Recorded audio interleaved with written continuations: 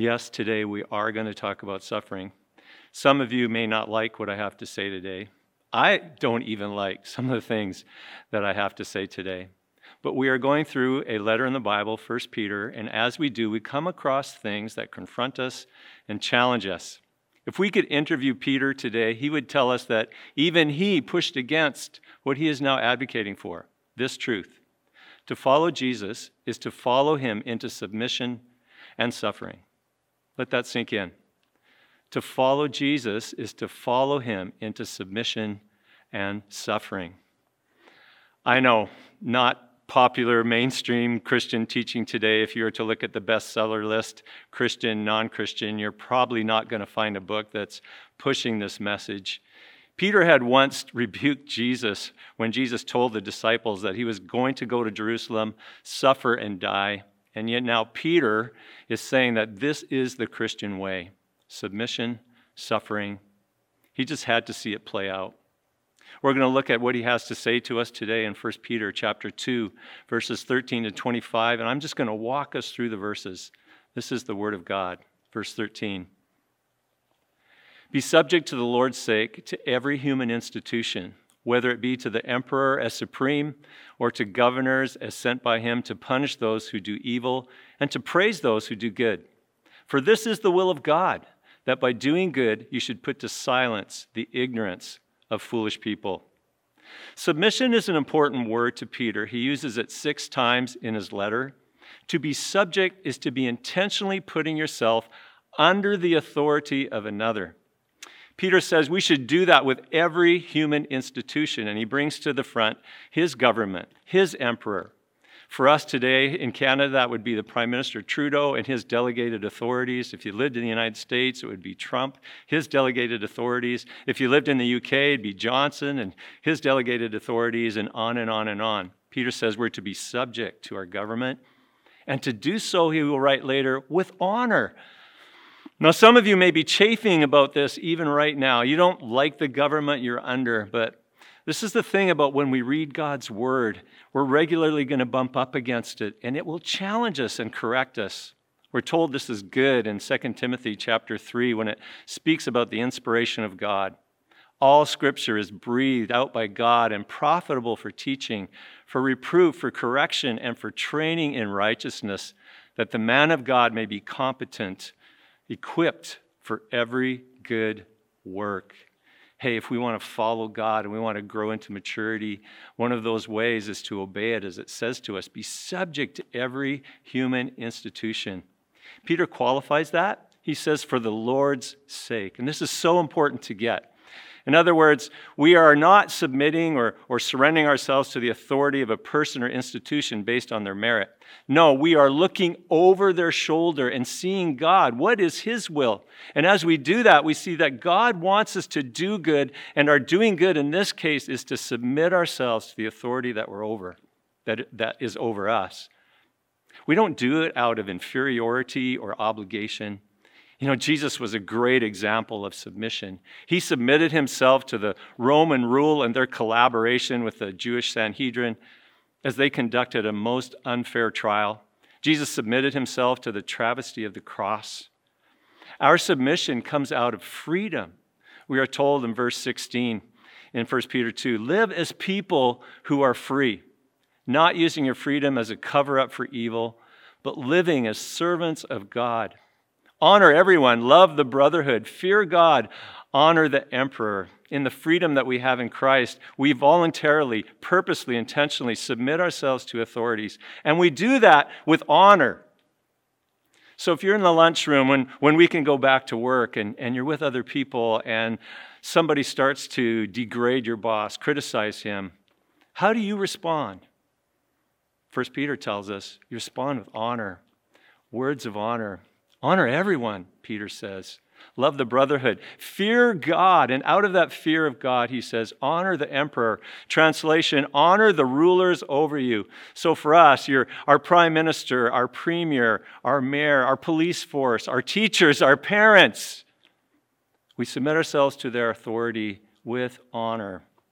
Peter goes on, knowing that submission may even lead to suffering. Verse 18.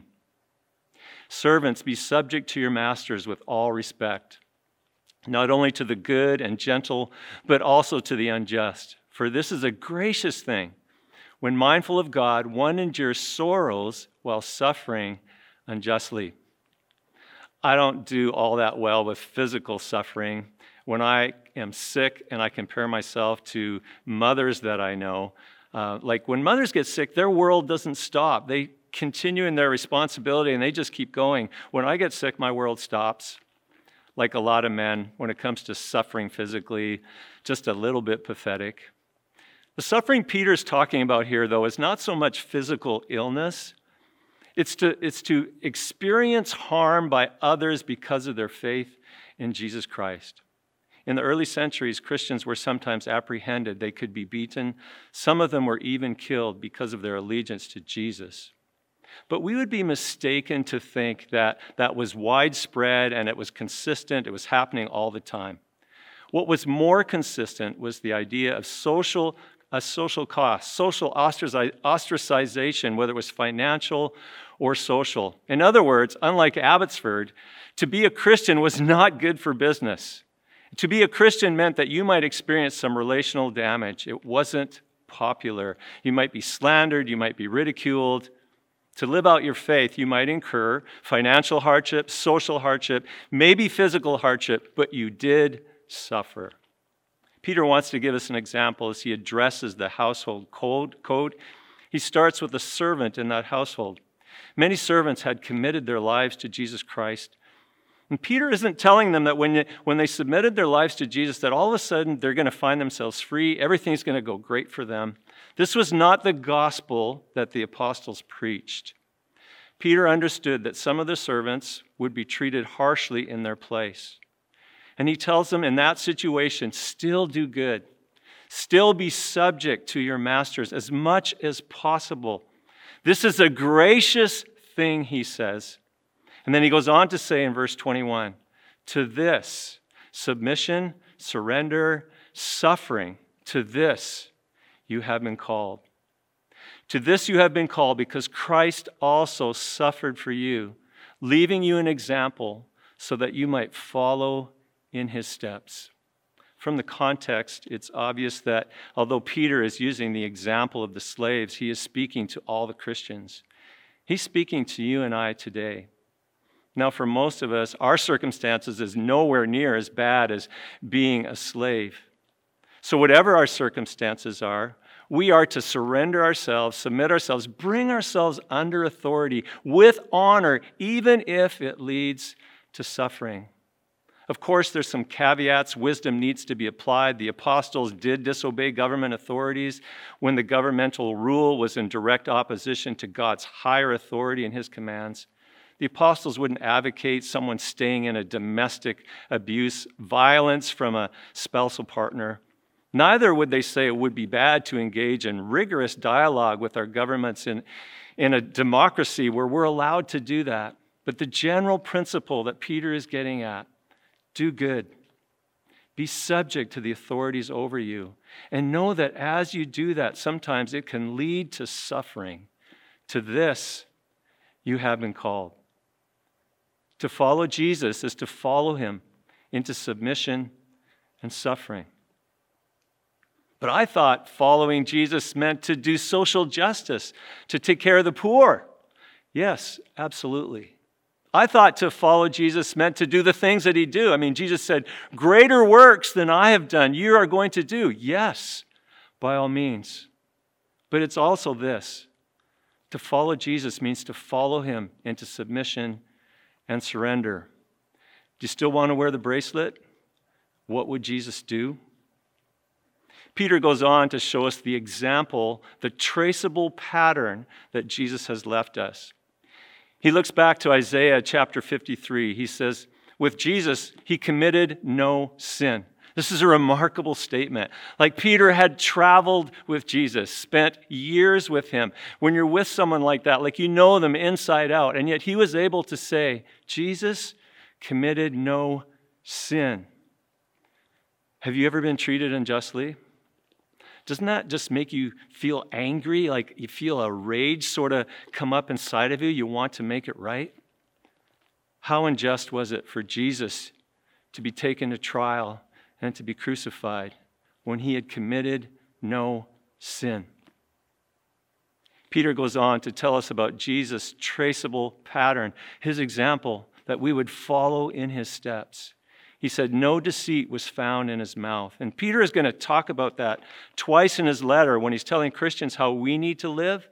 Following the example of Jesus, our speech needs to be changed. There's no deceit, or as another translation puts it, there's no guile in us speaking towards other people. Even when their intentions toward us are evil, we think about Jesus on the cross when he says, Father, forgive them, for they don't know what they're doing.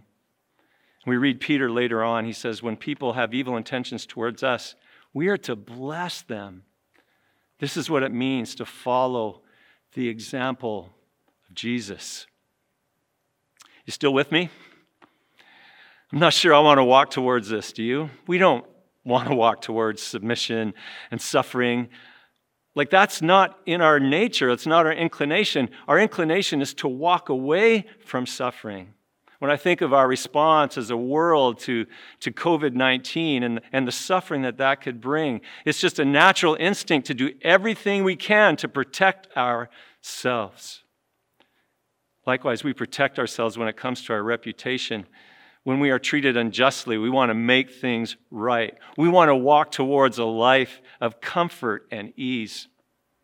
And everything around us supports that. When I think of the advertising that's done, directed towards us, everybody is trying to direct us to something that removes suffering from our life, not taking us towards it. Nobody's selling suffering because nobody is buying it. But to this, Peter says, you have been called. I personally struggle with this. Even giving the message as I have studied it this week, I wondered, do I actually have a right to speak about this? I mean, as a leader, I have suffered in the sense that sometimes you make decisions in which you're trying to be faithful to God's wisdom and to his word, and you end up being criticized for it. But when I think of brothers and sisters in Christ around the world who, because of their faith in Jesus Christ, right now are experiencing physical hardship, their lives are threatened, and some of them are suffering right now because of their allegiance to Jesus.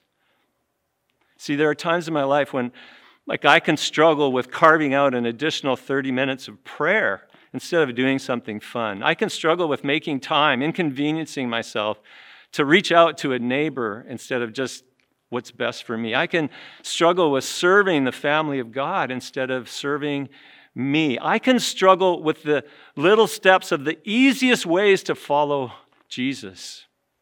What do you struggle with? Peter's reminding us that the life of a disciple is to follow Jesus, and to follow Jesus is to follow him into submission and to suffering.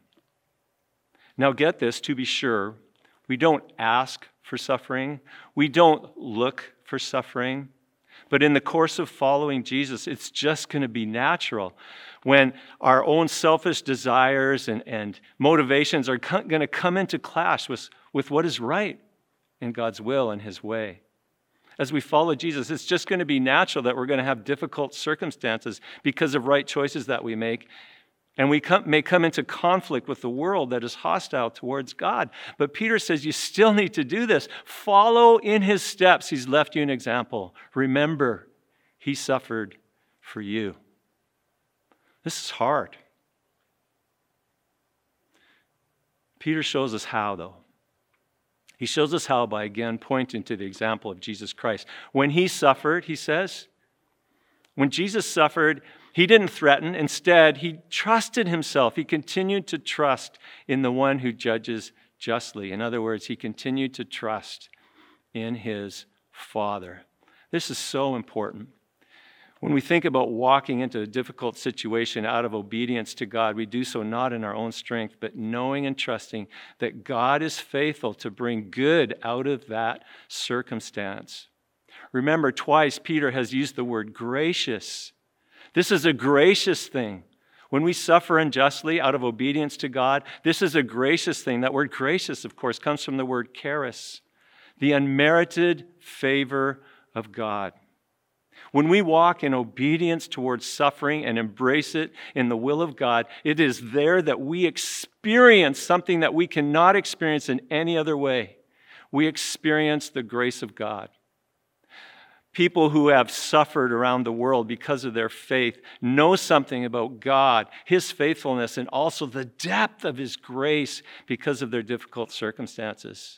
2 summers ago when I was in Iraq, I'm still moved by some of the stories I've heard, as in the midst of suffering, people trusted God, and yet they are alive today to testify to His greatness. In the book Fleeing ISIS, Finding Jesus, the author Charles Morris talks about his interviews with different people and their vibrant faith in the midst of suffering. One of the accounts that he recalls is the story of Johanna, a man who came to a vibrant faith in Jesus Christ in the midst of all the persecution. This is what Johanna told him, that he had taken away from his relationship with Jesus. He talked about hope, if you can believe it. Hope is not something you catch in your hands. We get hope when we trust God, that He's doing a good thing in our lives, no matter how bad things might look. When we trust in God, He will give us strength and reinforce us with power. Johanna went on to say, hey, if I'm a real Christian, if I really do trust God, then I'll believe that all of this difficulty that we're going through here in Iraq will be used by God for His glory and good. Trusting God in the midst of this is so important. I'm reminded of the story of David. You know, David was called a man after God's own heart. And so often when we hear that phrase, we think of how David was a man of worship, how he had this intimacy with God. He penned these beautiful psalms and authentic psalms. But there's something else about David that is brought to mind. David really understood submission and authority. He knew that he was called to be king in Israel, that he would replace Saul. And yet before that happened, when King Saul was unjust towards him and hunted down David to take David's life away from him, when David had the opportunity to kill Saul, he refused to do so. Instead, he entrusted his life, his future, to the one who judges justly. He did exactly what Peter is telling us to do here. And David's life is an example. Just as his suffering led to significance, so it did for Jesus, and so it will be for us. You see, in the wisdom of God, so often things that God calls us into, His will, it's so counterintuitive to how we might think things should go.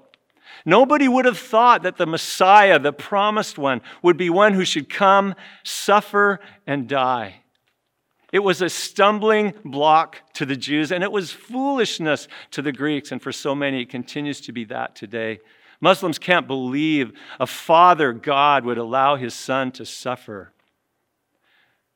But it was on that cross, as Jesus embraced suffering, as He had walked towards it, that the greatest and most significant moment in history took place. Peter points us to that. It was on that tree where His body was crucified that you and I have been reconciled and made right with God. By His wounds, it says, we are healed. As Peter calls us to walk in the example of Christ, he's reminded us because Christ also suffered for us. Suffering, then significance. This is the way of Jesus. We see at the heart of Christianity that it's not about me. It's not about my preferences. It's not about my wants. It's not all about me. And if church and Christianity is that for you, then when you hear these words, that to follow Jesus is to follow Him into submission and suffering, then this is just not going to land for you. But if we're saying, yes, Jesus, whatever it takes, I want to follow you.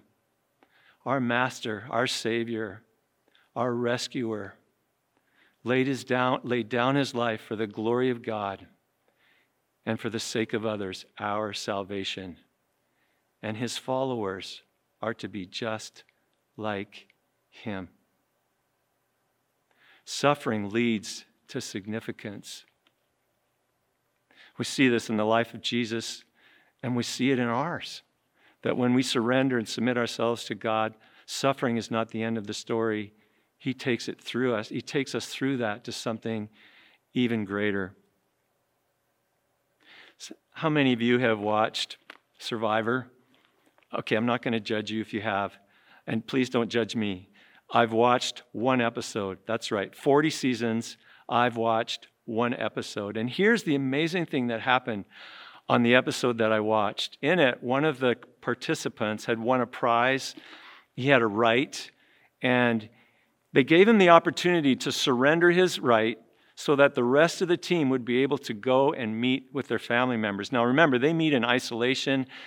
But if he surrendered his right, people would be able to go and hang out with their family for a while. Well, the man did. He surrendered his right, his privilege, so that his team members could do that. What he did not know was that the show had planned, if he did that, they were going to do something amazing for him. And they flew out his mother. They orchestrated this amazing dinner. They had incredible ambiance and music and all this. His was by far the greatest glory. That's a picture of what happened with Jesus Christ.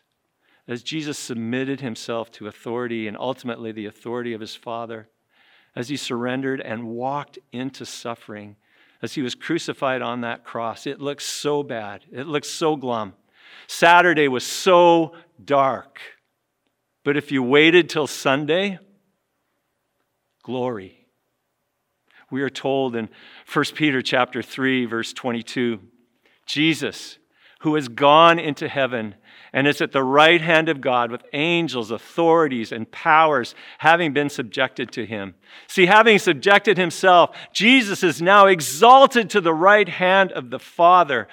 Submission, surrender, suffering is not the end. It's the doorway. It's the pathway to the greater that God has. The glory for Jesus. And as he is the example for us, so does God do that in our lives. As we suffer, it is a pathway to glory. This is why Peter can talk about suffering in glowing terms, with joy.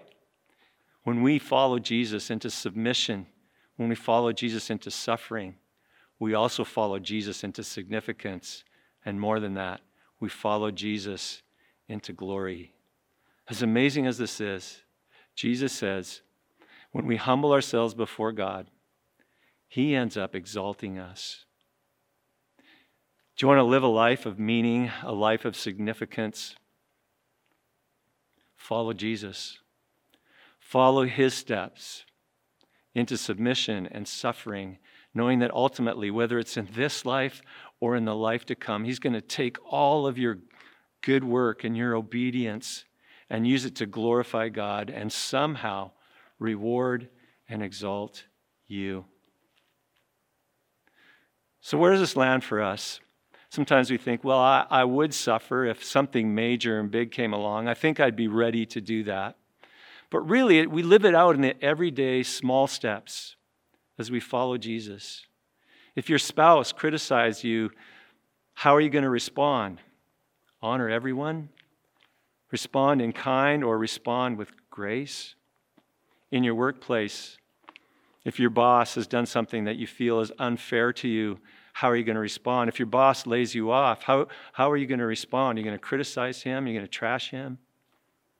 Or maybe it's simply a small step to say, hey, in the pursuit of my relationship with God, I'm going to pay the price of setting aside some screen time to spend time in the presence of God in prayer, seeking his face in worship. What is that small step of sacrifice that God is calling you into right now? To follow Jesus is to follow him into submission and suffering and ultimately glory. The ramifications for us in this are huge. Maybe you're watching today and you don't have a living relationship with Jesus Christ. So I hope you've heard that following Jesus is not necessarily easy, but it's incredible. We have a God and Savior that loves us so much that the Father sent his Son into the world to live on your behalf, to die on your behalf. He rose from the dead so that your separation from God could be completely done away with. and that by putting your faith and trust in him, you could be made right with God, have a living relationship with him, receive his Holy Spirit, and experience the fullness of joy and abundant life, even in the midst of suffering that he has for you, an eternity filled with God and with others who are there together to enjoy eternity in his presence. Maybe as you're watching today, you've been living your life in a completely different direction than you should be. You are a professing Christ follower, and yet your steps are in no way following the steps of Jesus into his obedience. He's simply asking you to turn and just realign your steps with him. And maybe you're here today and you've been following Jesus and it's brought you into hardship and difficulty because of that. Oh, Peter would just want to encourage you today. Keep on doing it. Suffering is not the destination. It's just the road to the better, the good, the glory that God has for you. I'm going to say a prayer for us, and I just want to invite each and every one of us to just say yes to what I'm saying as I, on behalf of all of us, surrender our lives once again to this amazing God and Savior that we have. Father, we come before you today and we marvel again at the person and the work of Jesus Christ, your Son, that he, being God, would limit himself to our humanity, that he would walk towards suffering, that he would die on our behalf. We praise you, God, that he has risen from the dead, that he's brought life from death and victory from loss. And because of that, when we say yes to you, Lord, we can live an eternal, right relationship with you. Today, God, we say yes. Rule over our lives. Be our Lord and Savior. In Jesus' name, amen. If you prayed that prayer for the first time today, we'd like to come alongside of you and just help you in your journey with Jesus. On our website, centralheights.ca, there's a connect button. You can click on that, and it will take you to a page. You can just indicate there that you've committed your life to Christ, or maybe you've rededicated your life to Christ, and you can fill out any information you want. And we'll contact you. We'd love to come alongside of you